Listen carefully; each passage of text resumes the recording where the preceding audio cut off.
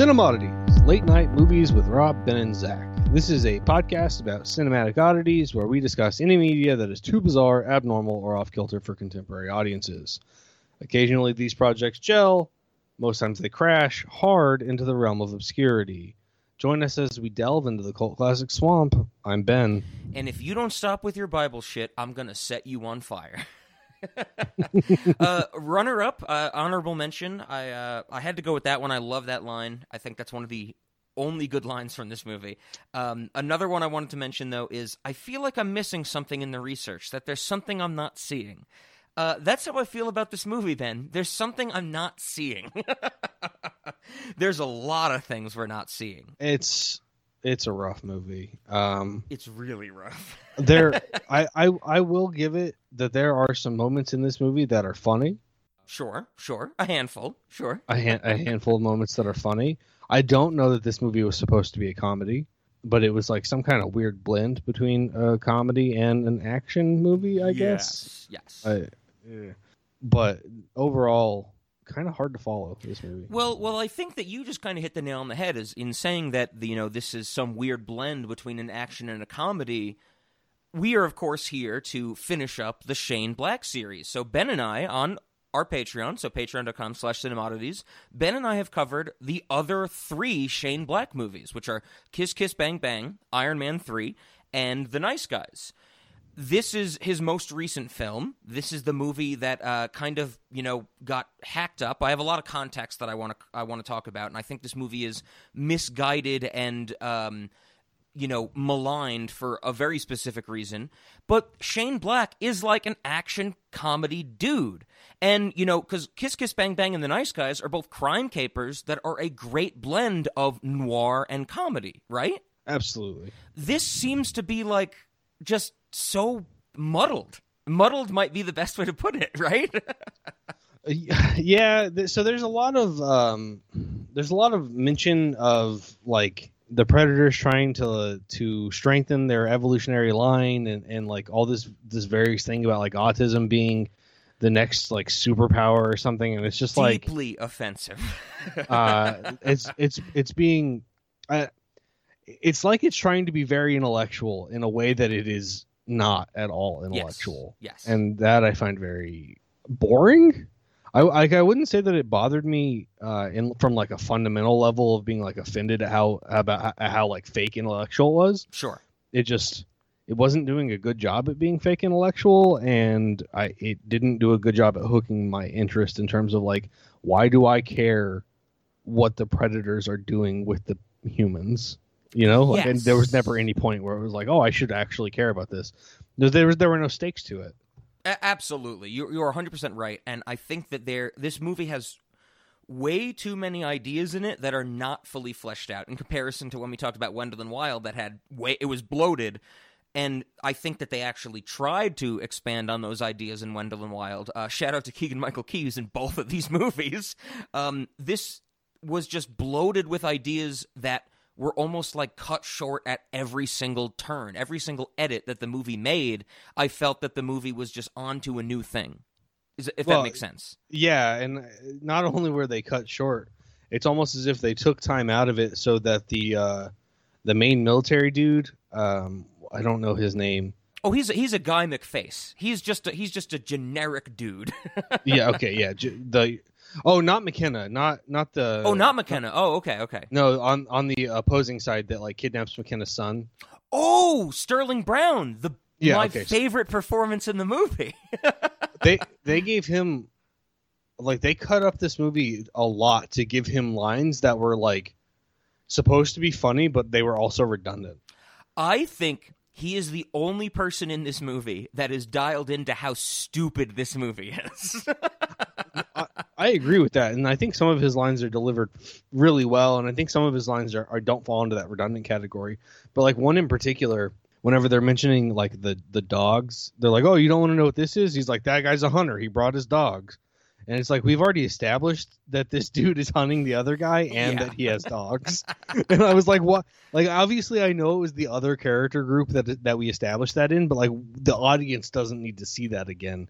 And that line's not very funny. No, you're absolutely right. It's not funny, but I think that he's delivering it with such like aplomb that, you know, he knows how stupid it is. That's why I think he's dialed in. I mean, he's the one earlier in the movie when Olivia Munn goes to the research laboratory where they have the predator, the first predator, sedated, and he's like, "This is the predator," and she goes, "This isn't a predator. Like, this is a sports huntsman." He goes, "Well, we voted, so fuck you. Predator sounds cooler."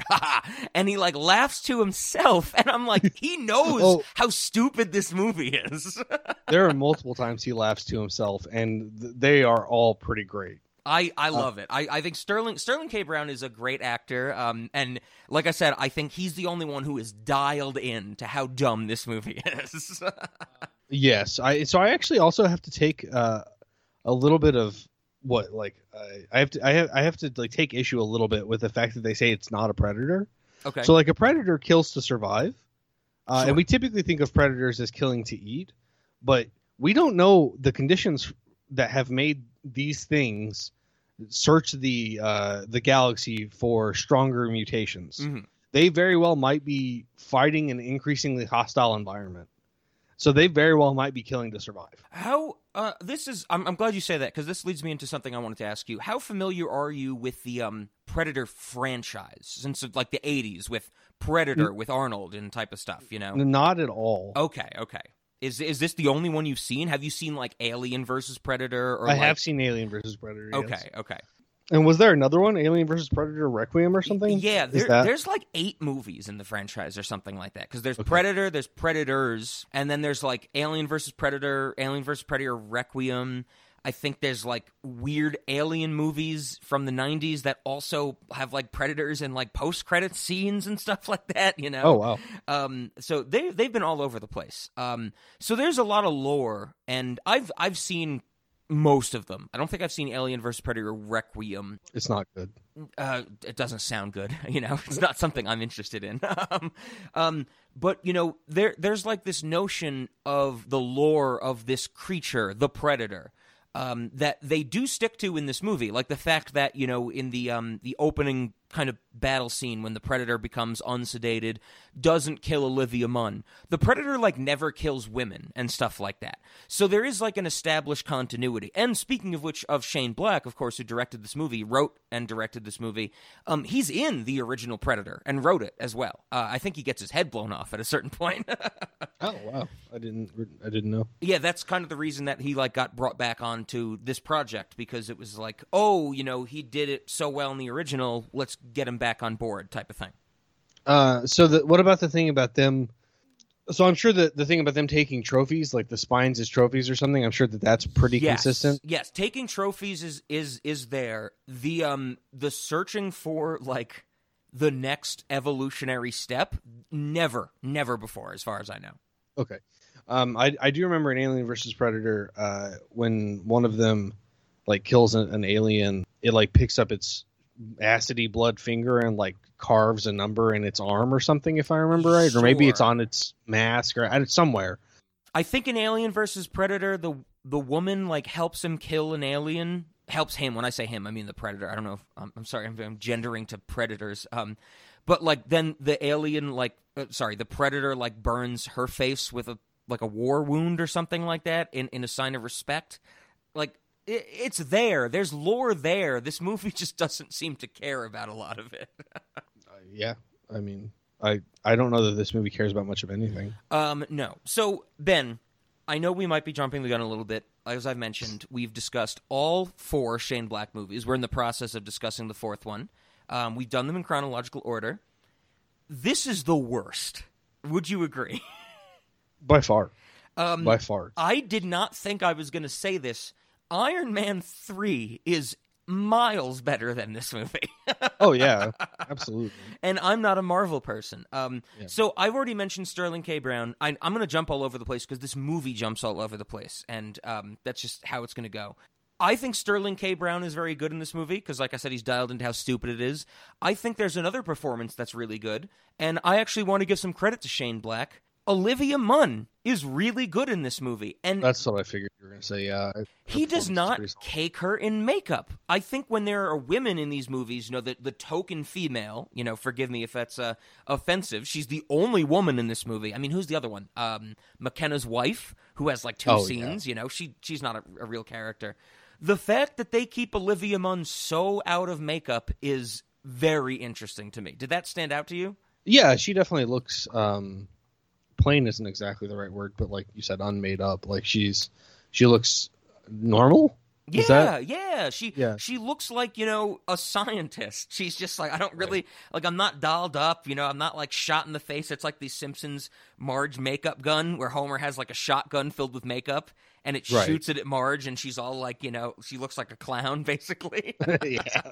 Which is what most of these types of movies would do. When you have the token female, they'd be like, oh, well, she needs like deep red lipstick, eyeliner, her hair needs to be all gelled up. And Olivia Munn just looks, like you said, normal. Yeah, she looks like a regular person. Gotta shout out to Childish Gambino, texting with Olivia Munn, hoping that she'll give me some. She is very attractive, with or without makeup, absolutely. Ben, do you know who Olivia Munn has a kid with? No. John Mulaney. Really? Yes, they have a child together. I did not realize that they were involved. So there's hope for... I was about to say there's hope for us. Ben's already married. There's hope for me. I'm a fat, ugly man that has nothing going for me other than my comedy and my otoscope that looks in people's ears, There's hope for me, Ben.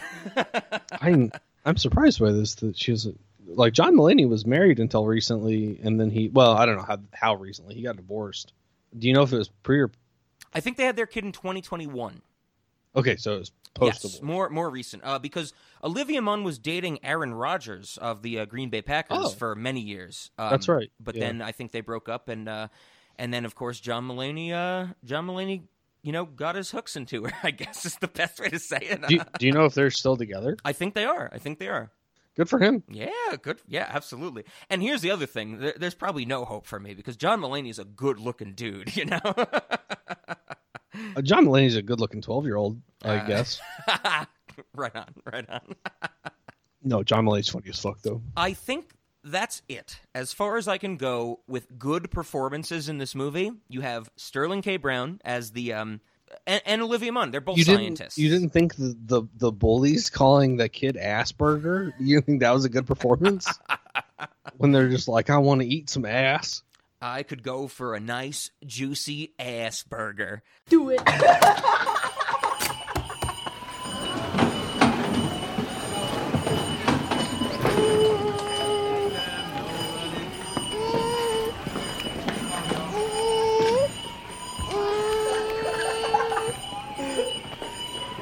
Oh, shit. Lucky Lou. Hey, EJ, you hungry? I'm hungry for an ass burger. Sounds delicious. A nice, big, juicy ass burger. Oh, yeah. The hell are you doing? Where are the teachers in that opening scene when they pull the fire alarm and Jacob Tremblay, the main character's son, is played by Jacob Tremblay, when he is freaking out, hiding in the corner because the sounds are too loud? Where the fuck are the teachers? Like, isn't it the teacher's job in a fire alarm situation to get all the students get out, right? Yeah. Oh my god, this movie's so fucking dumb. Jacob Tremblay is easily the worst performance in the movie, the autistic kid. You telling me whenever he shakes the mask at the bullies after he blows up a house that you didn't think that was a good performance? I kind of have to say, him blowing up the house with the Predator mask, I have not laughed that hard in a long time. Oh yeah, that was some funny shit.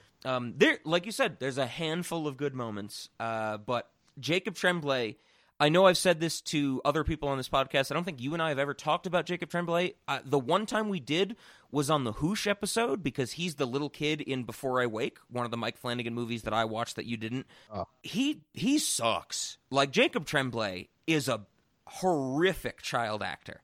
I do not think he knows how to carry screen presence, if that makes sense.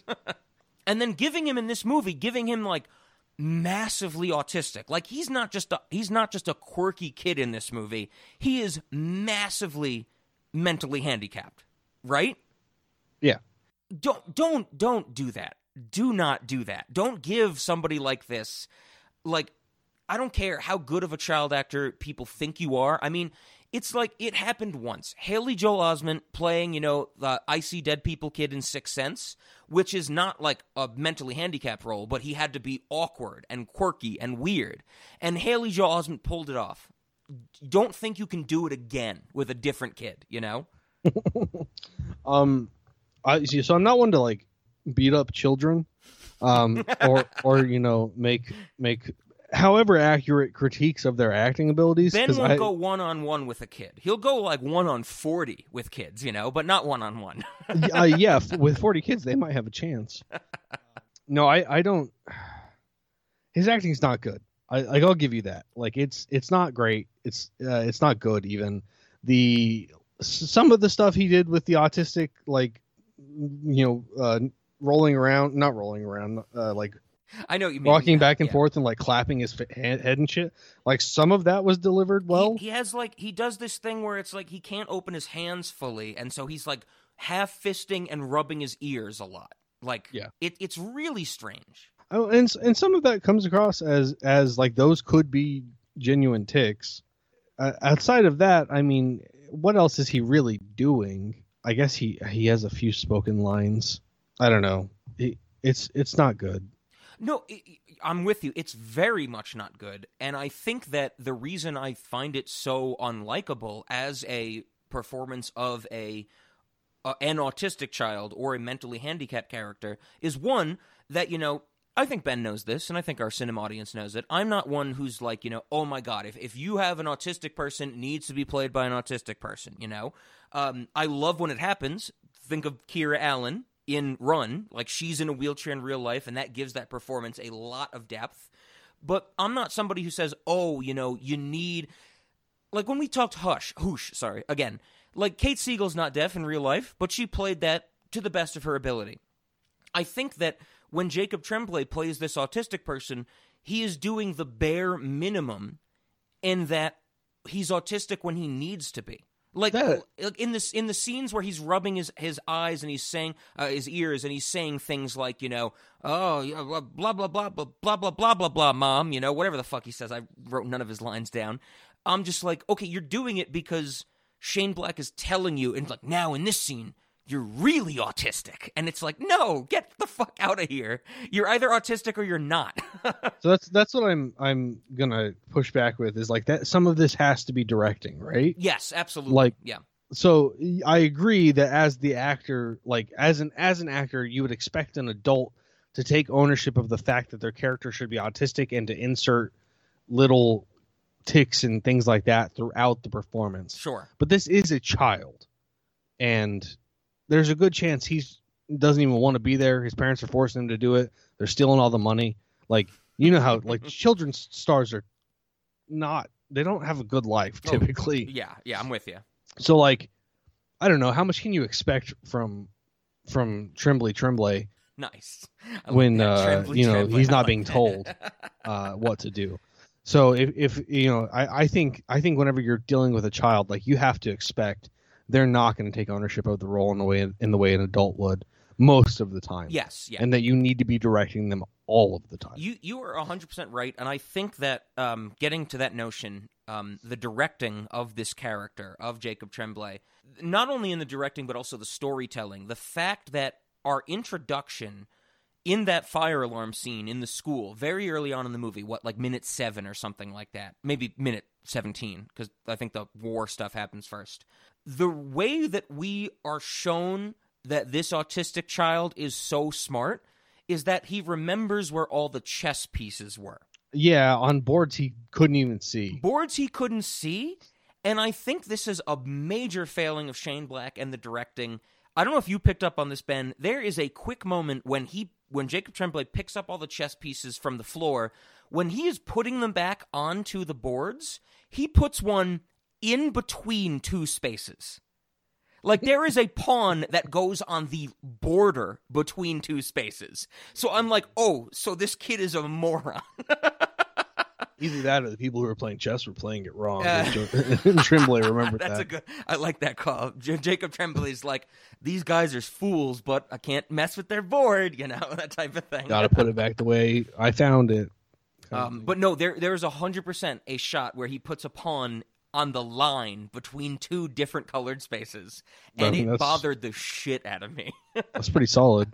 I think that's good writing, only insofar as there's no fucking way he knew where all the pieces were supposed to go. Absolutely not. I mean, but that's why I find it so upsetting and bothersome. Is that this movie is one. I think it is truly offensive to say, oh, autism is the next step in the evolutionary chain. I do think there's a problem with that. I think that is diminishing a real thing that people have and have troubles with their daily life dealing with by using it as a movie trope. I think it's worse when the movie doesn't give it full credit to that extent. I mean, the idea near the end where it's like Olivia Munn going, the Predator, he doesn't want you, he wants your son. Why? Because your son's autistic, And it's like, come on. I don't know. Did you feel as deeply upset by this notion as I did? No, not beyond. I don't think I felt as deeply upset, and I think the reason is like I look at this and I'm just like, well, this is kind of idiotic. Okay. I can kind of get on board with the idea. It's like, okay, and something kind of relatively similar is that depression is very akin to an introspective state that one enters whenever they are problem solving. Mm-hmm. And so there is some kind of argument for the idea that depression is actually something that evolved naturally, and it just like it's actually a disorder when it is taken too far by the evolutionary process. And that's I'm not saying that's true. It's just a thought that has been looked into to some degree. I don't know how much. Sure.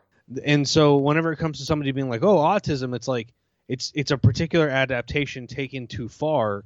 Like I can get on board with that. Like that might be a thing, that it's an adaptation taken too far. To then say like, well, that's the next step in the evolutionary chain. It might. I mean, in some sense, it is. It's just maybe not the next good step in the evolutionary chain, because the evolutionary chain is full of steps. Okay, let's say the chain to where we are now is full of good steps. There were a bunch of branches that didn't make it very far out to the side along the way. Like that's the entire point of evolution. Yeah, it's more of a decision tree than a linear, connection. Exactly. Absolutely. Exactly. Yeah. So to say that it's the next step in evolution, it's like, well, maybe it is a next step in evolution, and maybe that is something that we're experiencing, is that there's this prevalence of this thing that's autism is what we've named it, Mm-hmm. and that is an evolutionary trait. I think that's Maybe. where my problem lies, is that if the movie went in that direction and we had some notion of the Predator and the super Predator with dogs that comes in later in the movie, if they were coming to Earth to find these different, changes in the human genome type of thing, that would be interesting. But the movie literally just says it flat out, like, this is the next step in the evolutionary chain. Well, I expect that if anything, well, no, I guess the Predator does say he's a true warrior or something, which is stupid because he's a child. Yes, but I mean, I guess I'm not sure what it is that you're saying would have been the better way to go about it, because I don't know that there is a good way to go about it. No, absolutely, I'm with you, and that's why I think the original Predator from the '80s with Arnold Schwarzenegger is one of the most highly respected movies, because it's just, there's these soldiers in the woods and they encounter this creature that's the perfect hunter, and how does a human fight against that type of thing? Mm-hmm. It's very simple. Why add on this nonsense of like, the Predators are trying to adapt to our DNA and I mean, even Sterling K. Brown has this thing about, like climate change is going to take over or destroy our world, and they're looking to inhabit it. And it's like, you don't need any of that. Just make it a simple, like, every other Predator movie, every other time the Predator has existed, whether it be in just a movie with the Predator or Alien versus Predator, the Predator just wants to hunt for sport. Why change that? That's interesting enough. It's an intergalactic killer. Let's just like follow that idea. Why do you need to make it, it's now needing to adapt to how we've damaged our climate and stuff like that? Like, come on, that's stupid. Well, okay, so I agree that the way they did it is stupid. I do think that the idea of a species that is out there taking parts from other species could be an interesting story. Sure.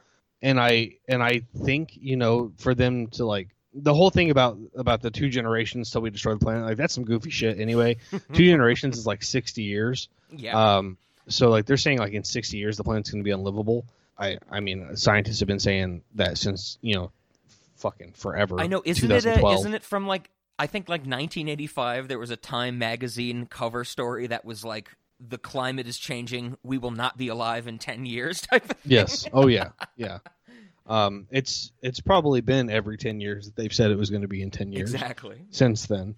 I not to underplay that there are things that we could do to better respect our climate, etc. Sure. But the idea that this species is feeling some kind of like under the hammer a little bit to really get down here and increase the frequency that they're visiting to find the things. It's like, well, why didn't they find them the first time they were here? Because they don't like. Yeah. Why do they need to come back so many times if they're like how many different evolutionary traits you're running into in humans over the course of 30 years, exactly. 40 years? Yeah. Not very many. And, is autism the thing? It's like clearly in the first movie they were going after like the most elite warriors or something like that, right? Like soldiers in the jungle. It's like obviously they want like the most elite fighters of the world. Yeah. And I think in the movie Predators, which is from like 2010 or 2011, I probably am very wrong on that year, but in Predators, it's like it takes place on a different planet. Like the Predators have captured humans and brought them to hunt on their planet, and it turns out that like the people they've brought to hunt are all like serial killers and stuff like that, Sure. And that's interesting. That's like, okay, they're looking at humanity and going like, oh, this is a defect in the human brain that makes these people want to kill. Let's fight them, I mean, I don't even know. I don't even think I would go so far as to say it's like a defect that makes them want to kill. It's like these people are effective at killing their own kind. Let's see if they're a worthy match. Yeah, I'm with you. Okay. And I think that's kind of the general idea of what you would expect if they're just like good, sports hunters. Is like let's see if they can put up a fight kind of thing.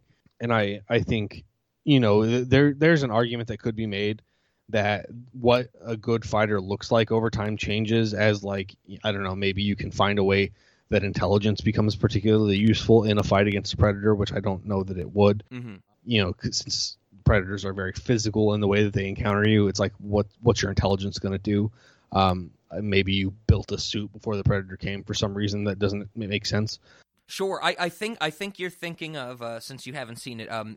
It's like in the climax of the original movie, Arnold covers himself in mud to like shield himself from the thermal like vision of the predator type of thing. Sure. Yeah. Right. So it's more about like understanding how this other creature, his technology works, so you can use that to your advantage. Exactly. So like, but even still, it's like throughout this entire process, like it's always been, from the sound of it, it's always been elite warriors. It's always been the people who are likely to put up the best fight, whatever. The jump to the evolutionary farming or whatever it is that you want to call the gathering that they're doing, it's like, okay, maybe I buy that. Maybe they want to take DNA from the strongest things from every species across the galaxy. It's a little weird that they're taking get DNA from things that they are killing effectively, and trying to use that to make themselves stronger. Like I find that to be a little bit of a strange premise. But then to jump from like looking for elite warriors to looking for this one autistic kid, like I don't buy it. I'm with you. I think this movie should not have included Jacob Tremblay as this autistic child and him being like the goal of this super predator. Like just fight the ragtag group of, mentally ill soldiers that we follow for most of this movie, That would have been pretty decent. Why go a step further than that? Have, like these soldiers are, you got the one who's you got Nebraska, the black guy who's, shot as CO. You got the Tourette's dude. You got Keegan-Michael Key, who's just, dealing with his trauma by cracking jokes and stuff like that. You got the religious guy. Just do that. Do a ragtag group of soldiers that are outcasted by our species, humans, and make them fight the Predator. The Predator would be like, what's so special about this group of soldiers, right? Well, I mean, so that's another thing is like the premise or the instantiating event or the instigating event for this movie is that this one Predator wants to help humans, so it's come down here and trying to deliver a suit, and this other super Predator wants to stop it. Something like that. My eyes were so glazed over after like 50 minutes into this movie. So, I mean, I agree that you can do what you've said and make this more of just like a Predator versus Ragtag Army Crew. Like that's probably a solid enough movie. Basically, just make it the first Predator movie again, but in a different environment with slightly different characters, maybe even really different characters. You'd have to do away with all of that, which felt like it was leading towards a sequel of, humans with this suit fighting predators kind of thing. Oh, sure. So it looked like they were writing this for the possibility of there being a sequel. I don't think that you need to include so much for there to be a sequel to this, because like the predators can always just come back. Yeah, exactly. I mean, I think in like every Predator movie, the main predator like does die at some point, Right. So we know it's a species. It's not like we're seeing the same predator for the last 40 years, I mean, you make a compelling point. Like, they were trying to do something different, and it really fell flat. And I guess I do want to give them a little bit of credit for trying to do something different. But at the same time, I feel like they should have thought about it for more than 4 minutes. Yeah, I'm with you. And, like, I don't know. Let's see. Like, what can you do with this? Like, if you really wanted to make this a thing where they're like hunting down, the best species in the galaxies, like, I don't know, maybe they're coming here for a prized human specimen, and they like want to take a specific athlete or something. Sure. And then that specific athlete has ex paramilitary bodyguards or something. So then you get that encounter. It's like maybe we get these like goofy, loony army people if you want to do comedic relief. Oh, like I don't sure. And then like to put a twist on it, it's like, okay, so maybe the ship that's here has not yet delivered its other specimens to home, so like then at some point those can break out, and those are also their own kind of fucked up dangerous. Yes. Like you can really go somewhere with that. I think I'm picking up what you're putting down. There's a better version of this movie in if for some reason the Predator, we should only have one Predator. The existence of the super Predator in like the last 30 minutes is fucking stupid to me.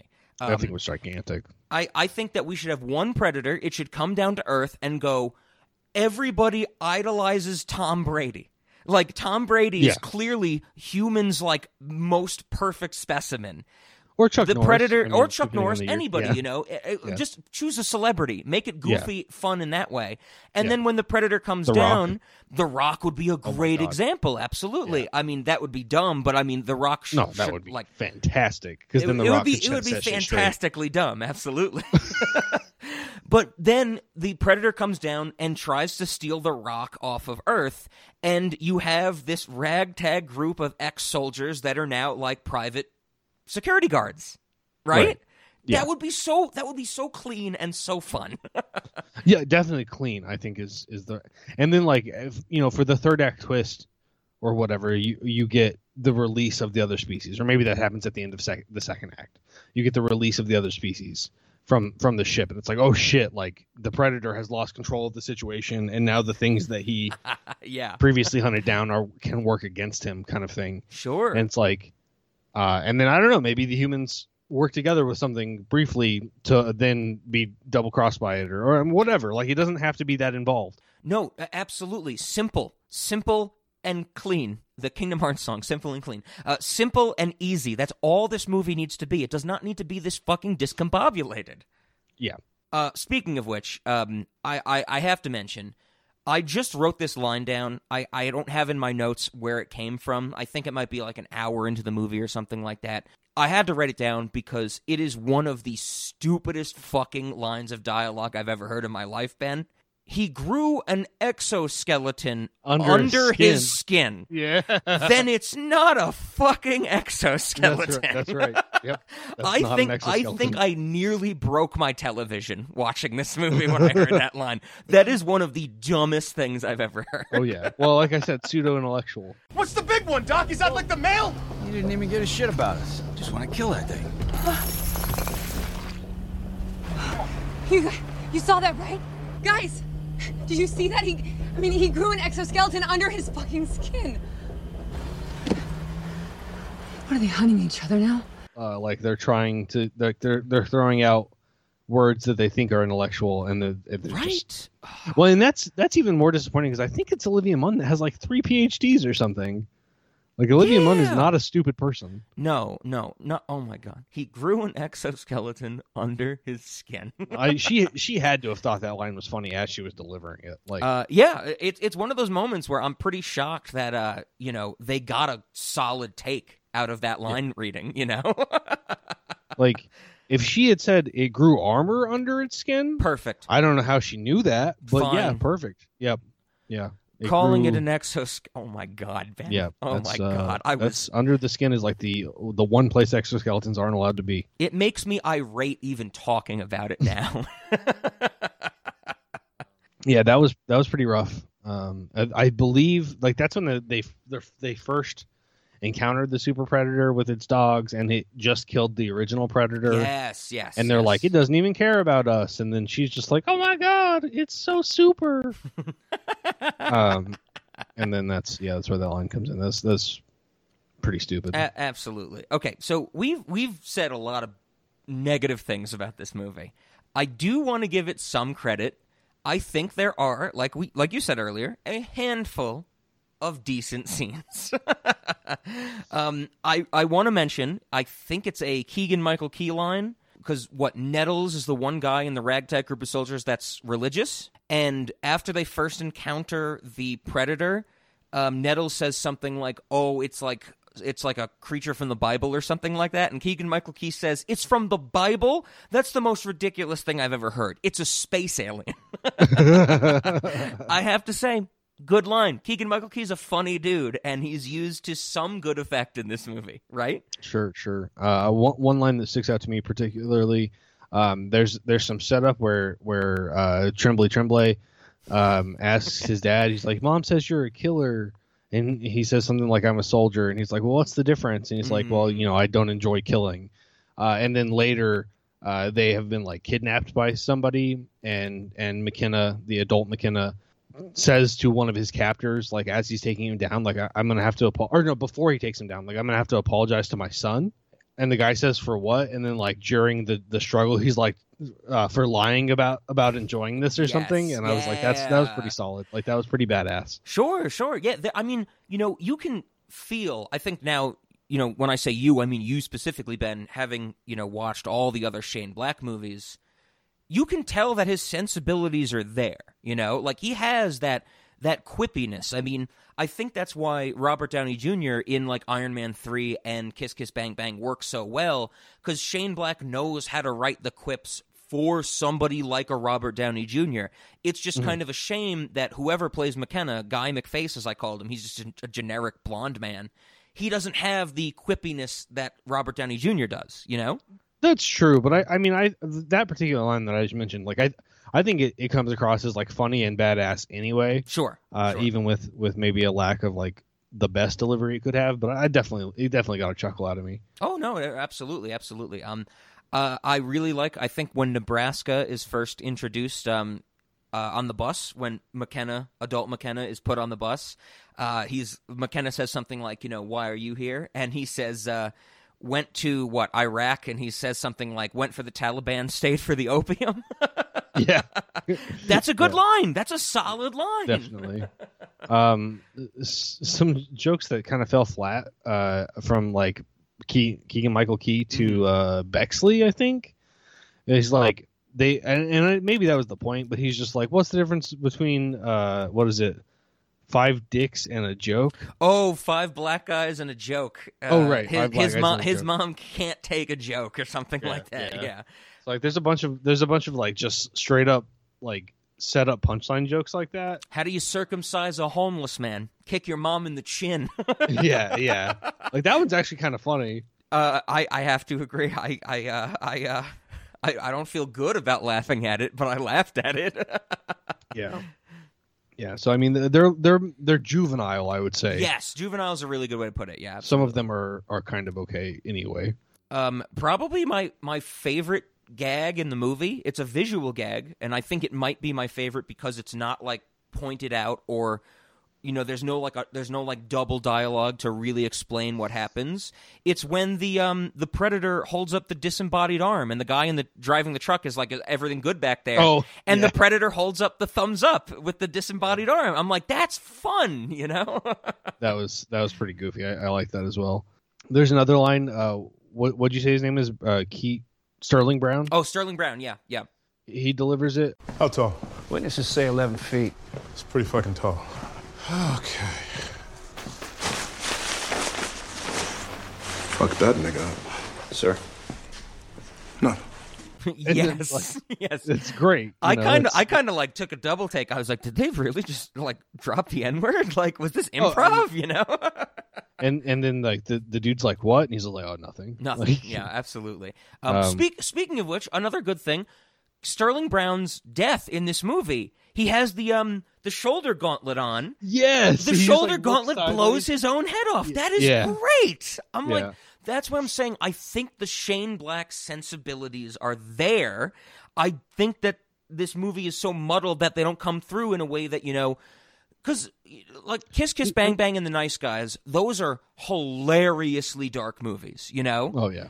This movie had the chance to be that, but isn't, unfortunately.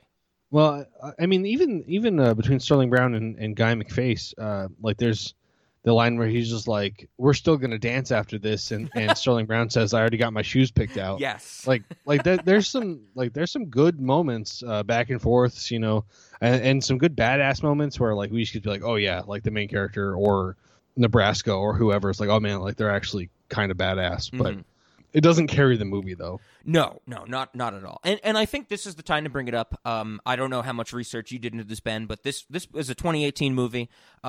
There's a slew. We're late to the party. We're doing it because, you know, Ben and I have this weird affection for Shane Black. He has a small filmography. He's a great writer when he wants to be, it seems.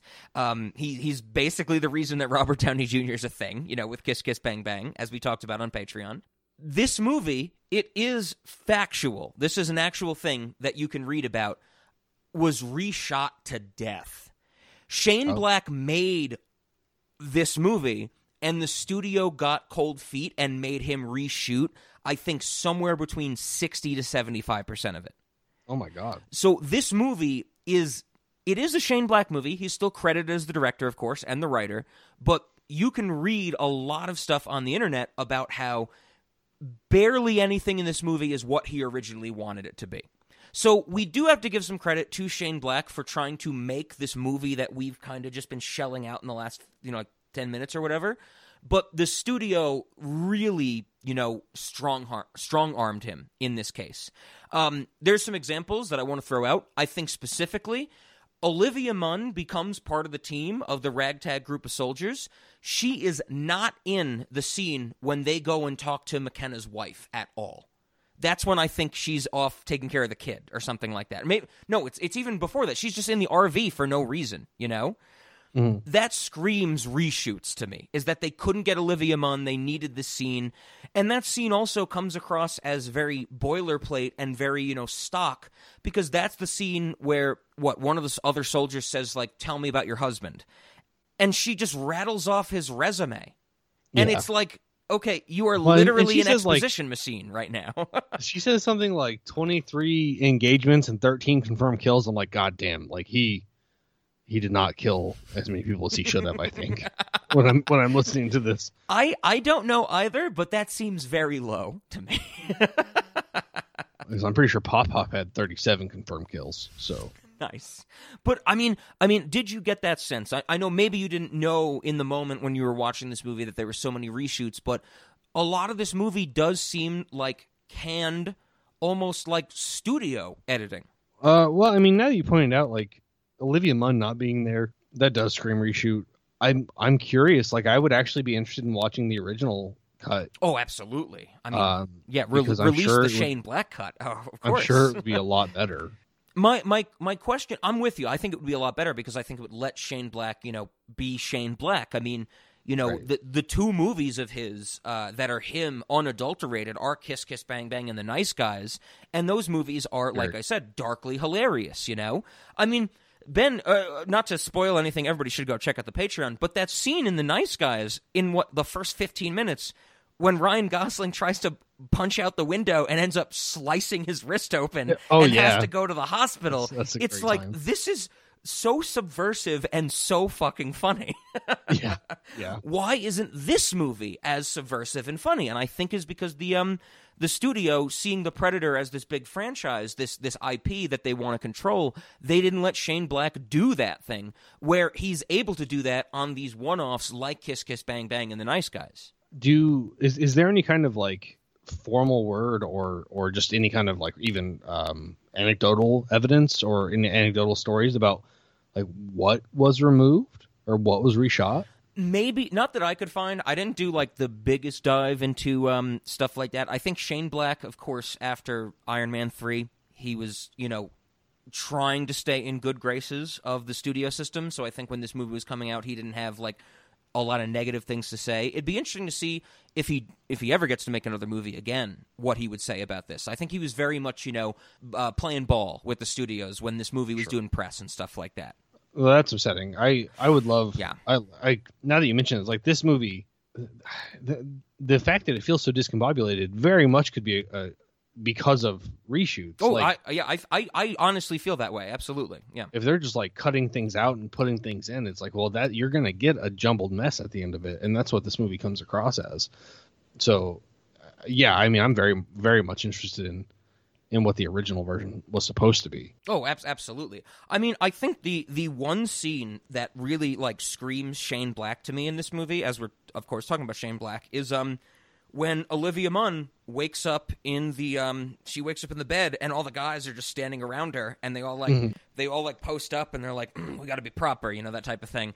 And then Olivia Munn grabs the shotgun and Keegan-Michael Key is like, pay up, $10 everybody. I told you she was going to grab it, and I think that's one of the more fascinating moments in the movie because you're doing something with like the male to female dynamic. You're doing something with, this jokey subversive nature of these guys being like, oh, well, we want her on the team, but she's not going to like us at first. I think that's the only moment where something fascinating is happening. Everything else to me, like when you get the super predator, when you get the predator dogs, that all screams to me as like, oh, the studio said we need action. We need moments, we need a trailer type of thing.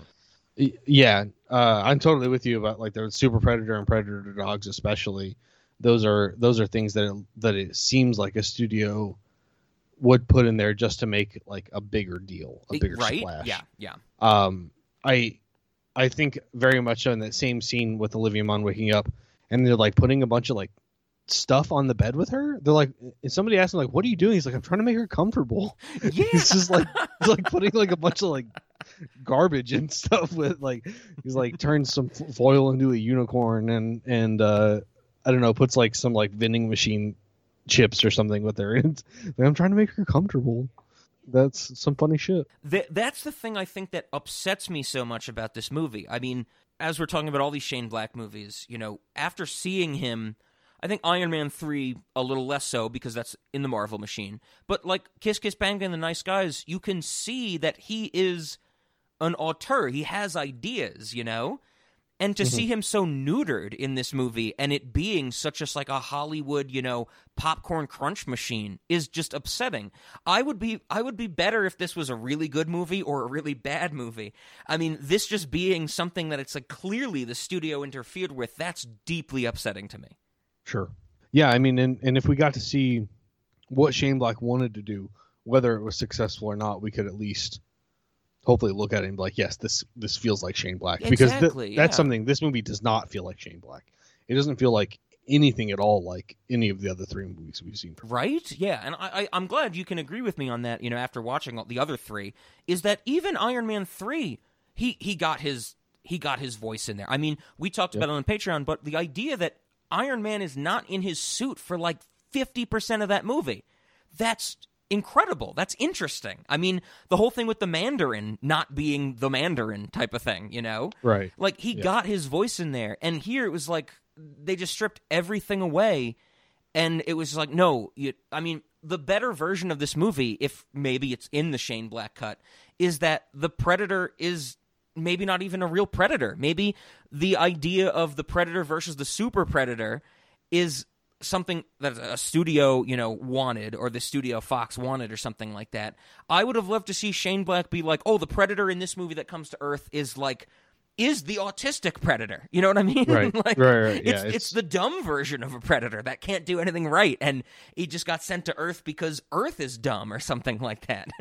Right. Yeah, that would be interesting. I mean, even having it where like it was something that stole a Predator ship, and you know the thing that was chasing it is an actual Predator who knows that it like stole a Predator ship. You know, like that could have been interesting. Make it something like the Invader Zim motif. I don't know when the last time you saw Invader Zim was, Ben, but the premise of Invader Zim is that Zim is like the stupid version of his species that gets sent to Earth, you know? Yeah. Like, why not do something like that with this movie? Like, oh, the Predator that gets sent to Earth who's chasing this autistic kid does not know what he's doing.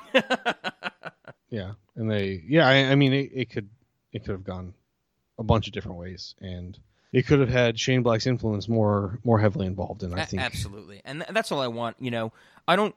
this movie's bad for the reasons I've explained. I just want...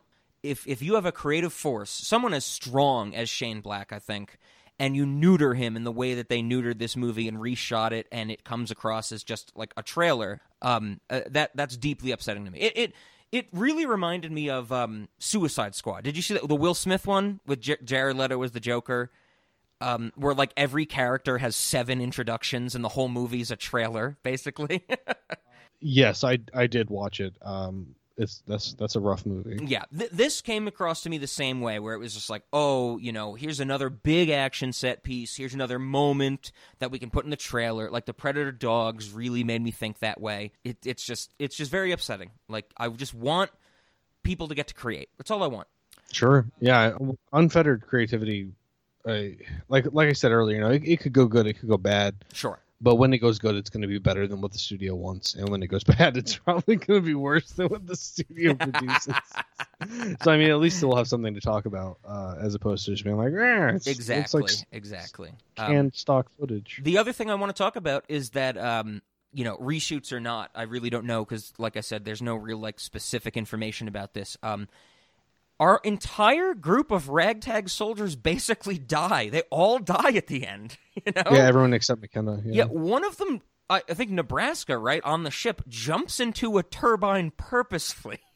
Oh, that I actually thought was pretty neat because he was going to die either way. He was falling off of the ship, and he saw a way to fuck up the ship on his way out. I thought that was pretty cool. But what Thomas Jane and Keegan-Michael Key, they both die. They have like this weird camaraderie at the end where one of them's like, we'll stay behind, and Keegan-Michael Key is like, we will? Okay, I guess, you know, and then they end up getting cut in half or something like that, you know. Yeah, well, one of them's impaled on a tree, the other one's like disemboweled, and then they like shoot each other. Yes. On their way out. Yeah, that's right. But I find that's one of the other things I think that bleeds through. That's a very Shane Black thing, that all these people end up dying, you know. Well, and that their camaraderie apparently has something to do with the fact that Keegan-Michael Key was responsible for like blowing up the vehicle that Bexley was in when he was like injured. They do mention something about that, right? Yeah, something like that. I think when they mention it, I'm just so glazed over at that point, you know.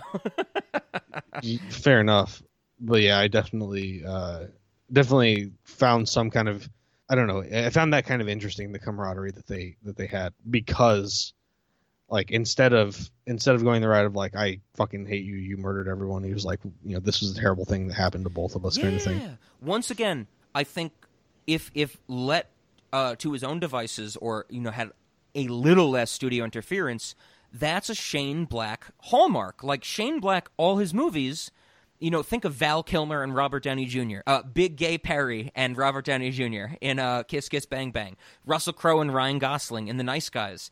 It's two people that really just seem to hate each other, but when they need to, they come together type of thing.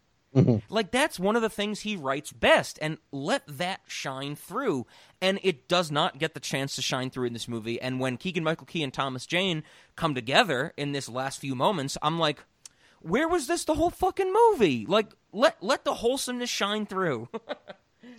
Right. It's a bummer. Or were there any other moments? This is kind of the thing. I think that you said it very well last week, maybe 2 weeks ago, Ben. Is that we should not finish up our thoughts on a director or anything on the main feed. We should start them and then finish them on Patreon, because one, that gets people interested in listening to our Patreon more. But I feel really upset that this is the Shane Black we're ending on. Yeah, it's a maybe bummer. we should. Maybe as maybe a response to that, we should actually just go watch all the Shane Black movies again and do a Patreon episode. Rest of the month, we just do the other. Yeah, I mean, absolutely. I mean, we could do the movies he's written. So, like, Hunt for Red October, Lethal Weapon, stuff like that, like A Long Kiss Goodnight, He does. Sure. We finished his directorial efforts, but it's kind of a bummer because, I mean, we haven't been going for that long. We're basically a little over an hour. And it's like, there's nothing else to say about this movie. It's so upsetting to me, Ben. Right. But did you have any other moments or any other dynamics that you want to talk about with this movie? Or, I mean, we could also probably fill some time just talking about Shane Black in general. And he hasn't made a movie for 4 years. I think that, him getting so strong-armed and having to do reshoots by Fox, by the studio, which is now Disney, of course. Who knows if he's ever going to get to make another movie again? That's the other bummer, is that he is basically one of those directors who's like a one for me, one for them. So he makes Kiss Kiss Bang Bang, which was one for him, like that was his passion project type of thing. Goes on and makes Iron Man 3 because Robert Downey Jr. Basically says, "Oh, Shane Black, he's a guy, he's helped me out, I want to help him out." Comes back with The Nice Guys. I don't think I've ever heard one bad thing about The Nice Guys. Everybody loves that movie, it seems.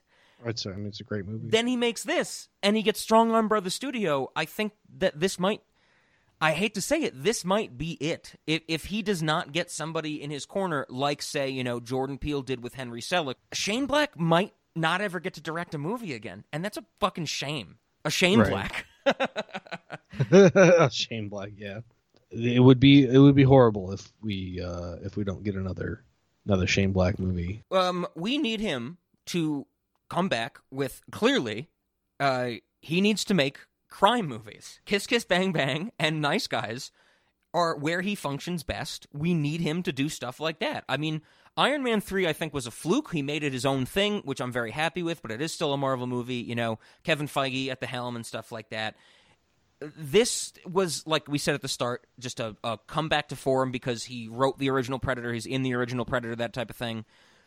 Just let him make crime movies. Hell, Ben, I know it's kind of like the worst form of director jail, maybe the second worst other than never making a movie. Dude, I would watch if Shane Black announced, like, tomorrow that he's making a crime movie straight to Hulu. I would watch the shit out of it, and I would be super excited about it. Yeah, same. Maybe he should, Yeah. What I mean, I know you're not as not to say this in a negative way, but you don't follow the trades and read all these Hollywood insider stories like I do because I'm a nerd about the movie business. That's what Anish Chaganty and Sev Ohanian did after they made Searching, which was a theatrical movie. They made Run. Run went straight to Hulu. And Run's one of the best movies we've ever fucking seen. So, like, Shane Black, do that. If that's the avenue that you're going to be allowed to go into, just do it. We want to see you make another movie. Yeah. Henry Selick did it with Netflix after he got strong-armed by... This is actually really interesting. Henry Selick got strong-armed by Disney. Remember we talked about it? They canceled 2 of his movies. Disney wrote off $80 million because they were oh, you like, our sensibilities don't match, and fuck yourself, Disney. Shane Black seems to be the same thing. I mean, who else would let Shane Black make a movie? Not Disney. Disney's too, like, clean cut, to make a crime noir that Shane Black wants to make or something like that. Yeah. I think it could happen. I think it would be kind of an amazing thing if it did. Shane Black producing anything else, on Netflix or Hulu or wherever. I don't know if we should expect it though. But I would love to see like Shane Black and Ice Harvest, like make a movie like Ice Harvest. Yeah, absolutely. A crime caper with a good level of comedy. That's his wheelhouse for sure. Mm-hmm. Dark comedy, of course. Right. I wonder. I mean, he got Russell Crowe and Ryan Gosling. Like when The Nice Guys came out in 2016, Russell Crowe and Ryan Gosling are big names. Like he got to work with them. Now that RDJ isn't doing Iron Man anymore, wouldn't that be cool to see him and RDJ together? Of course. What else? Well, and that would be actually now that you mention it, RDJ might be the guy who can bring Shane Black back. He's the one who has the star power because I would imagine that. I mean, what Robert Downey Jr. did Doolittle after Avengers Endgame or whatever the fuck it was, and nobody liked that. If RDJ was like, hey, I have a script, maybe not a script he wrote, but he found a script, and he goes to Shane Black and he's like, this is the guy I want to make this movie. Someone would finance that, like a Hulu, right? Mm-hmm. Oh yeah.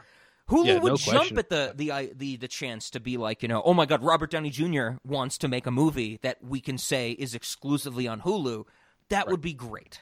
Yeah, so I mean, get RDJ, get an Ice Harvest like story, and Ice Harvest or Nice Guys or Kiss Kiss Bang like Bang Bang like story, and put them back together. I mean, give us a Kiss Kiss Bang Bang sequel for fuck's sake, like. Give us something way later in Harry's life. I just want to hear Robert Downey Jr. say, "You slept with Chuck Chutney." I want to hear him say that again in a movie. You said you wouldn't.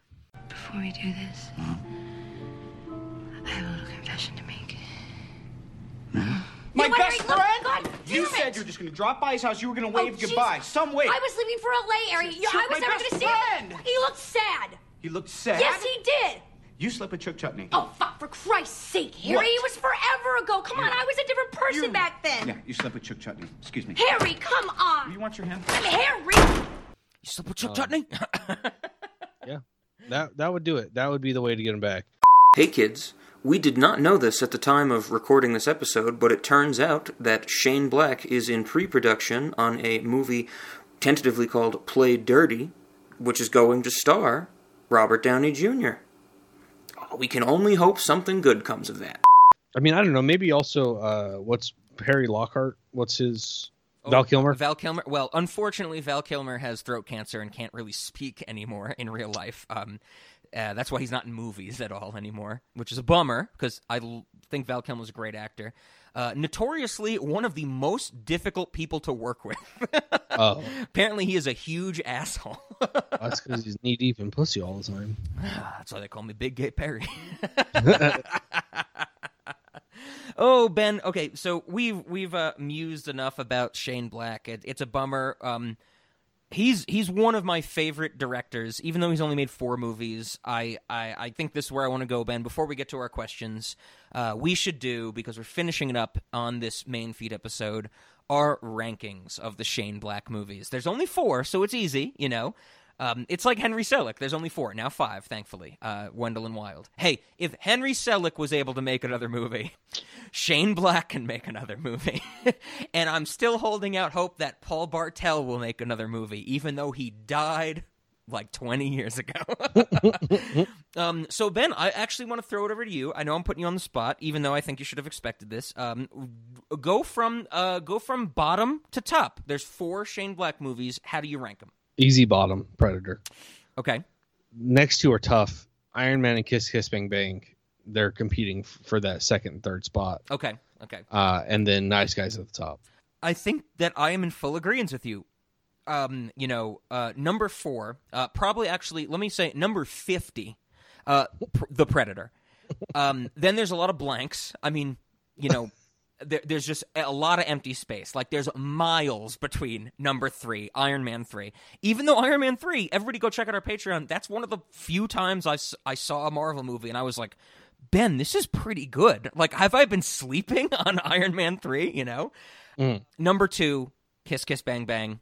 Number 1, The Nice Guys. The Nice Guys, even though, if Ben, you remember our conversation back on Patreon, I really dislike the daughter character, Right. the movie still succeeds, like in lieu of that, I should say. Absolutely. That movie is so fucking funny. That movie is so dark. Russell Crowe beating up the pedophile, the weed dealer at the beginning, who's like sleeping with like a 15-year-old girl, is one of the best scenes ever, I think. and Ryan Gosling, I've never seen Ryan Gosling do what he's done in a movie other than that one. Like, Ryan Gosling, you think of Drive, Nicholas Winding Refn's Drive, where he's like really reserved and stoic and stuff like that. Mm-hmm. Ryan Gosling is such a goofy goober in The Nice Guys. Oh, yeah. It's great. It is something everybody should check out if you haven't seen The Nice Guys. I think it's on Netflix, if I remember correctly. I think I got like an email from Netflix maybe like a year ago, and it was like, The Nice Guy is coming to Netflix, and I was like, I've seen that movie.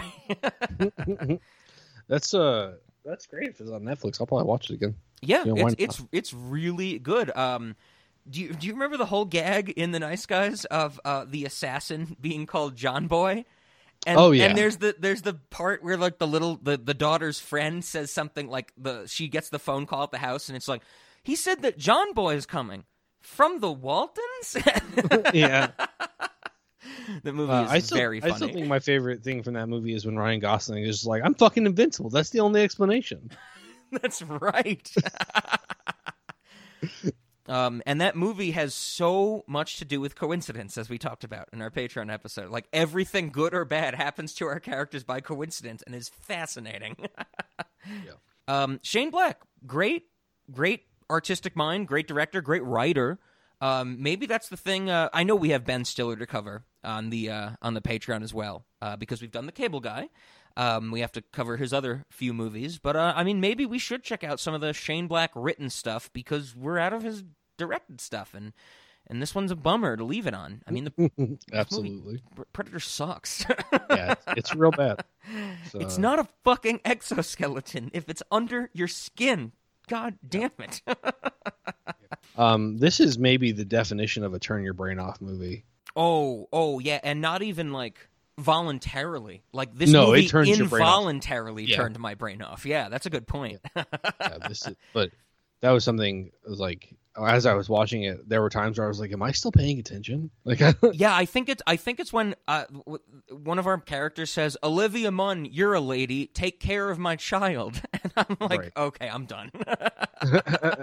Actually, probably Predator Dogs. That's when I was just like, okay. Yeah, Predator Dogs are okay. Like, whenever we watch these movies and I'm taking my notes, I'm usually sitting upright on my couch, of course, with my laptop, on my lap, because it's a laptop. I think the Predator Dogs, I was like, okay, I can lay down for this, I just imagine you being like, there's a laptop on his head.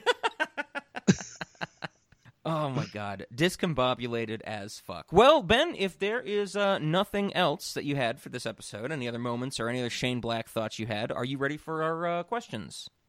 I suppose so. Okay. It's a shorter episode, which I'm thankful for. I mean, I'm always thankful for easier editing. But Cinemodities and Late Night. Cinemodities, I actually kind of want to say yes, because this movie is such a discombobulated mess. This is quite possibly the textbook definition, studio interference and reshoots and just a failing of a movie. So I think it is odd for that sense. Late Night, absolutely not. I never want to watch this again, and I would never subject anybody to this. What do you think for Cinemodities and Late Night? I am probably going to have to fall in line on this one. It is odd. It's a very weird thing that I had to sit through, and I'm not going to ever make anyone else sit through it. Fair. I couldn't bring myself to do that to someone. Okay, we're in agreement. Right on. Before we get to snacks, another moment that this is going to lead into snacks. One of the snacks I had very early on in this movie, our main character, Guy McKenna McFace, whatever the fuck we're calling him, he strong arms a Brazilian bartender into mailing alien technology to his home. To a P.O. box. To a P.O. box, but which goes to his son somehow. the PO box runs out of funding and they take it to his kid. Yes, like that was really dumb. Okay, I don't know. I don't think it says in the movie if he mailed it through like USPS or UPS or FedEx. I don't think it matters. Like independent carriers, like a FedEx or a UPS or something, don't they check the stuff that they're sending? No. Like wouldn't you have to? Okay, you have to be picking up what I'm putting down here, Ben. There's no way that you could send alien technology through the mail and just have it go completely unnoticed, right? Customs is the only place where it would be. Which it should go through because he's sending it from a different country. That right? I agree with, but FedEx isn't going to do shit. It's just customs. You're probably right about that. FedEx don't give two fucks. No, FedEx is like, if you say it's not explosive, we trust you, and if it explodes, it's your fault. Like, if you say it's not explosive, it's your fault. I like that. so FedEx isn't going to do shit about that. UPS isn't. USPS might randomly screen some packages, but no, the customs is going to have to catch it. That's all it comes down to. Okay. And as far as customs is concerned, that might just be like a fancy metal mask. Ooh, oh, well, okay, that's fair. I guess I was thinking that there has to be like some. This was me giving the movie too much credit. This was very early on, so before I glazed over and turned my brain off, or I was forced to turn my brain off, I was like, wouldn't this shit be like radioactive? Like, wouldn't it trigger some type of alarm as you were mailing it between countries? I found that very unbelievable, Ben. And then I learned that I should not care because the movie does not care. But anyway, in that opening scene, this leads me to my first snack. Guy McKenna McFace, whatever we're calling him, like I said, he swallows a big metal ball in Don Julio whiskey. Or tequila, or whatever it is. The Don Julio product placement is so strong. There is a direct shot of the label of that bottle of liquor. But I think that we should have a metal ball shot or something like that. You know, you can order a shot and it comes with this big metal ball, and you just got to like take it like a champ. What do you think? It's pretty solid. I mean, I think that there should be like a 2 or 3% chance that it's lead, so it just gives you lead poisoning when you take it. I like that. Yeah, just a lead marvel type of thing. Yeah. Continuing on from also early in the movie, a nice big juicy ass burger. Oh, the ass of what animal? Or are we actually going to cut up people with autism and feed them to strangers? We could do either. I'm actually realizing, even though I said it a few times in this episode, that's a South Park gag. Do you remember the South Park episode where Cartman learns about Asperger's and he thinks it's literally like you have cheeseburgers in your pants? Oh, yeah. And yeah, so now I'm thinking that if somebody orders a nice big juicy ass burger, the waiter just pulls out like a wrapped McDonald's cheeseburger from his underwear or something like that. Yeah, straight up out of his pants. I'm pretty on board with that. Have you heard the this is a total tangent, but have you heard the joke? I've only seen it a few times on the internet. It should actually be more out there. It'll just be like a static shot, like an image, not a video, of like a bite taken out of a McDonald's cheeseburger, but while it's still in the wrapper. And the caption on the picture will be, "Do you eat your cheeseburgers with or without the skin?" Solid. Maybe funny. I have seen this. Very funny. Yeah. Do you eat your Asperger's with or without the skin, Ben? I've never had to think about it. I always eat it without the skin. That's fair. I didn't eat. Some burgers don't even come with skins. They come in this like weird box thing. Sure. As I'm getting older, they take the skins off for me. You know. They are better restaurants than ours. I have written down, because I'm pretty sure in the scene where they go to visit McKenna's wife, which Olivia Munn is just vacant from, the British guy, I think he's British, he might be like Scottish or something, one of the ragtag group of soldiers with the accent, he's just eating pickles out of a jar. And I'm pretty sure the wife says something like, why are you raiding my fridge or something like that. Yeah. So just pickles, because pickles are good. Pickles. Yeah. What do you got? I got one snack left, but it's very obscure. What do you have for the restaurant, Ben? I think we should have compromising situations with fake weapons that people like we can just see if their response is to grab the weapon or not. Okay, when you say fake, do you mean like unloaded or just like unloaded? Truly Unloaded, fake? yeah. Like I mean, it could be an unloaded gun. It could be a plastic knife. Sure, you know, I was about whatever. to say, is it one of those knives that Retracts. retracts in on itself? Yeah, absolutely.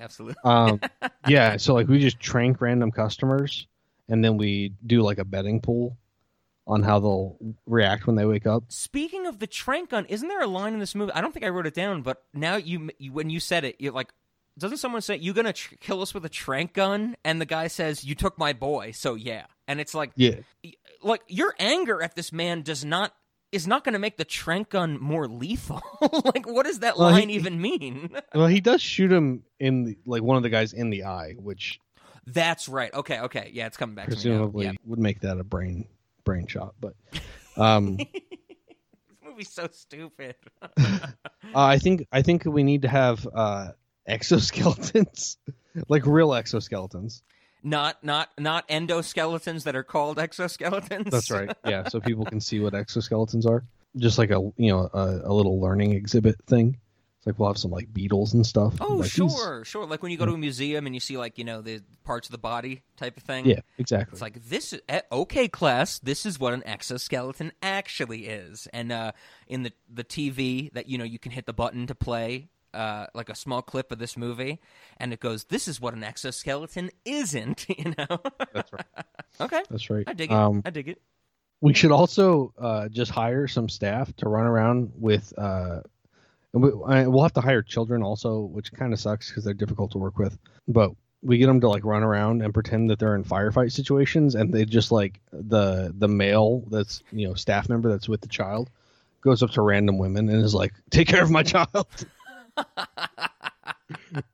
You're a woman, you're a babysitter, right? Exactly. Yeah. So like that's just like a kind of a random experience you might get to have while you're in the restaurant. I dig it. I mean, that's one of the things, women in my life, I think women in your life as well. They always talk about the fact that there are just times when men come up to them and force children on them. It just happens. It's a bummer. It's part of life. I mean, that's the duty. Part of life. That's the duty you sign up for when you select your gender at conception. Absolutely. When you select your gender. That's right. The last snack that I had, speaking of Olivia Munn, I think it has something to do with the Predator dogs. She says she wants a goddamn sample. Oh, yeah. So just a goddamn sample. I don't know what that means, but on the menu we should have an item that's just called a goddamn sample. I believe that the end result of that is she gets part of a scarf that has alien blood on it. Yes. Something like that. So maybe we do something like that with the goddamn sample. The goddamn sample. Okay. Well, if you have another snacks, Ben, we did it. This movie is deplorable. It might even be the whole basket. I really dislike this movie, and it's a bummer that I remember I had seen this before, watching it for this recording. I mean, I'd seen it, maybe 3 years ago or whatever. I do not remember disliking it this much. I think you said something along the lines earlier about that, Yeah, I saw it in theaters, and I thought it was okay, maybe even fun. And then I watched it again, and I was like, I don't know what state I was in at that time. Because this is not the same movie. It can't be. Yeah. Yeah. I guess then, since the movie does it, the movie kind of has a post-credit scene where they get the Predator killer suit. Am I remembering this correctly? Is that supposed to be post-credits? I don't really remember. I don't know if it is exactly post-credits, but it's definitely like the epilogue of the movie. Yeah.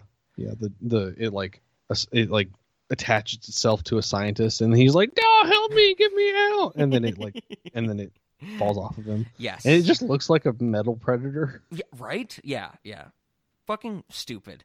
I just found in my notes. I want to mention this. Very early on in the movie, it shows the marquee outside of I think Jacob Tremblay's school in the establishing shot, and it says Halloween haunt 10:30. Welcome parents and STDs. For students. Yeah. That stood out to me. I was like, no. I was like, did Bart Simpson fuck with this sign to make it say STDs, Yeah, I saw that too. Well, Ben, with all that being said, we did our questions, we did all that stuff. If anybody out there in the audience, if you liked hearing Ben and I talk, not about this movie, but just in general, you can listen to our episodes on the other 3 Shane Black movies that are over on Patreon. Patreon.com/Cinemodities. They're spread out. I mean, God, Jesus Christ, we did Kiss Kiss Bang Bang like a year and a half ago or something, right? Oh, it was very early. Yeah, that was one of the movies where you were like, I really want to talk about this movie. And I was like, I don't think I like it, and ended up really liking it, you know? Big Gay Perry. But yeah, you can find all those, so Kiss Kiss Bang Bang, Iron Man 3, and The Nice Guys over on Patreon, along with a whole slew of other episodes and discussions and stuff like that. Ben, anything you want to say about the Patreon? It's a good time. We appreciate the support, and it is a good time. We'll appreciate it even more if you pay us even more. So yes, you can make requests. Yeah. Cable Guy, speaking of which, was a request from one of our fans that ended up being a very interesting movie and discussion. Absolutely. You can actually. It's I don't know, right? Is it like a direct relationship, or is it like an exponential relationship? Like the more money they pay, the more we appreciate it. I think it might be exponential. There you go. Look at that. Well, maybe the two things are conflated because we will greatly appreciate the money you give us. But if you pick good movies, we're going to love you even more, you know? That's totally true. Totally. Pick good movies. I mean, you know, there or at is least the movies thing, that are fun to talk about. Like Joseph Michael, he's given us a good bit of money. He's a big supporter of ours, but he hasn't picked the greatest movies. I mean, Artemis Fowl, oh God, you know? But that dude's a genius, or a super spy or something, whatever the fuck he calls himself. Are you talking about Artemis Fowl? Is he smart? Yeah, I think so. Do you know that because he's smart or because the movie told you? Because the movie told me. I think that's a running joke in that episode. That came out a long time. I have not listened to that. I will never. I'm actually laughing now. I remember. I'm pretty sure in the Artemis Fowl episode, I go, Ben, it's a bad sign when Josh Gad is the best part about your movie. Yeah. You did say that. Oh, man. But yes, everybody come check out the Patreon. You know, you can support the podcast, get access to even more episodes. We do 3 episodes a month. We go through Adventure Time, every episode in order, in a row. We're on Season 3 now of Adventure Time. That's really cool. So, Ben, then if, of course, harass us at cinemodities@gmail.com if you want to yell at us about The Predator or how stupid this movie is or anything like that. Ben, any final thoughts from you? Can I have that time back? Hey, this wasn't like a 3-hour episode. No, or anything, not from the episode, from the movie. Oh, from the movie. Sorry. Oh, I mean, yeah, sorry. No, I mean we should probably start a petition. we got to sell Broom Chocolates to try to get that time back. Yes, absolutely. Is that going to be a new rating for movies? This is like a 13 Broom Chocolate movie. Now, Eileen, what do you think about when you think about brooms? I don't know. Witches. Witches, exactly. The Broom Shakalaka is like magic. Which is exactly what you'll be saying when you see how it handles interior decorating. Now, if you'll just follow me over here. Come on, Danny. No, we're done. We're going to the hospital. Come on. No, I need to sell 2,550 brooms. Why? What's so important about that number? The average American life expectancy is 77 years, 0.97. That's 11,220 days. I need to sell 2,550 brooms. That's the equivalent of one life. That's the equivalent of my little daughter's life. Little Jenny Boffa. She was 12 years old when she died. She was decapitated. Holy Not by the Broom Shakalaka. Okay. By jihadists. Mm-hmm. Those were her ashes you spread earlier. Gross. My little Jenny. Come on, Danny. Come on. Yeah, come on, Danny, let's go. Come on, you said the Broom Shakalaka is really great for interior decorating? Yes. Eileen? Yes, it's got a paint roller, a stud finder, and a decoupage smoother. Oh, stud finder? I wish I had one of those at the bar last night. What are you doing? I'm saving a life. Not his. Well, obviously, yeah. An 11-minute segment is infinitely better than The Predator. Broom Shakalaka is infinitely better than The Predator. Yeah. So yeah, I guess then the only question becomes, which I have to say I don't really have a good answer to, how do we end this episode? What are we going to play in reverse? I mean, is there any music in this movie? I mean, what do we do, right? I have nothing written down. I was not prepared for this part. Something about Asperger's. Opening credits music. I mean, that's usually like the easy go-to. Was there even opening credits music? I don't know. Wasn't the opening credits like a ship crashing or something like that? Yeah. Oh, do the ship crashing sound backwards. Let's do that. Okay, that's easy. I like that. Well, everybody, sorry, Shane Black, that we had to end this way for you, and sorry you had to end this way. But we want you to make another movie, you know? Make The Nicer Guys. I was about to say Nice Guys too. It'd be called The Nicer Guys, right? Definitely. Make Nicer Guys and then make Nicer Guys too. What about The Nice Girls? The sequel with gender swapped. What do you think about that? Wasn't that supposed to be a TV show? That was. I think we actually talked about that a little bit. We should get that going. Make it a movie. The Nicer Girls. The Nice Girls. Oh God, what a bummer.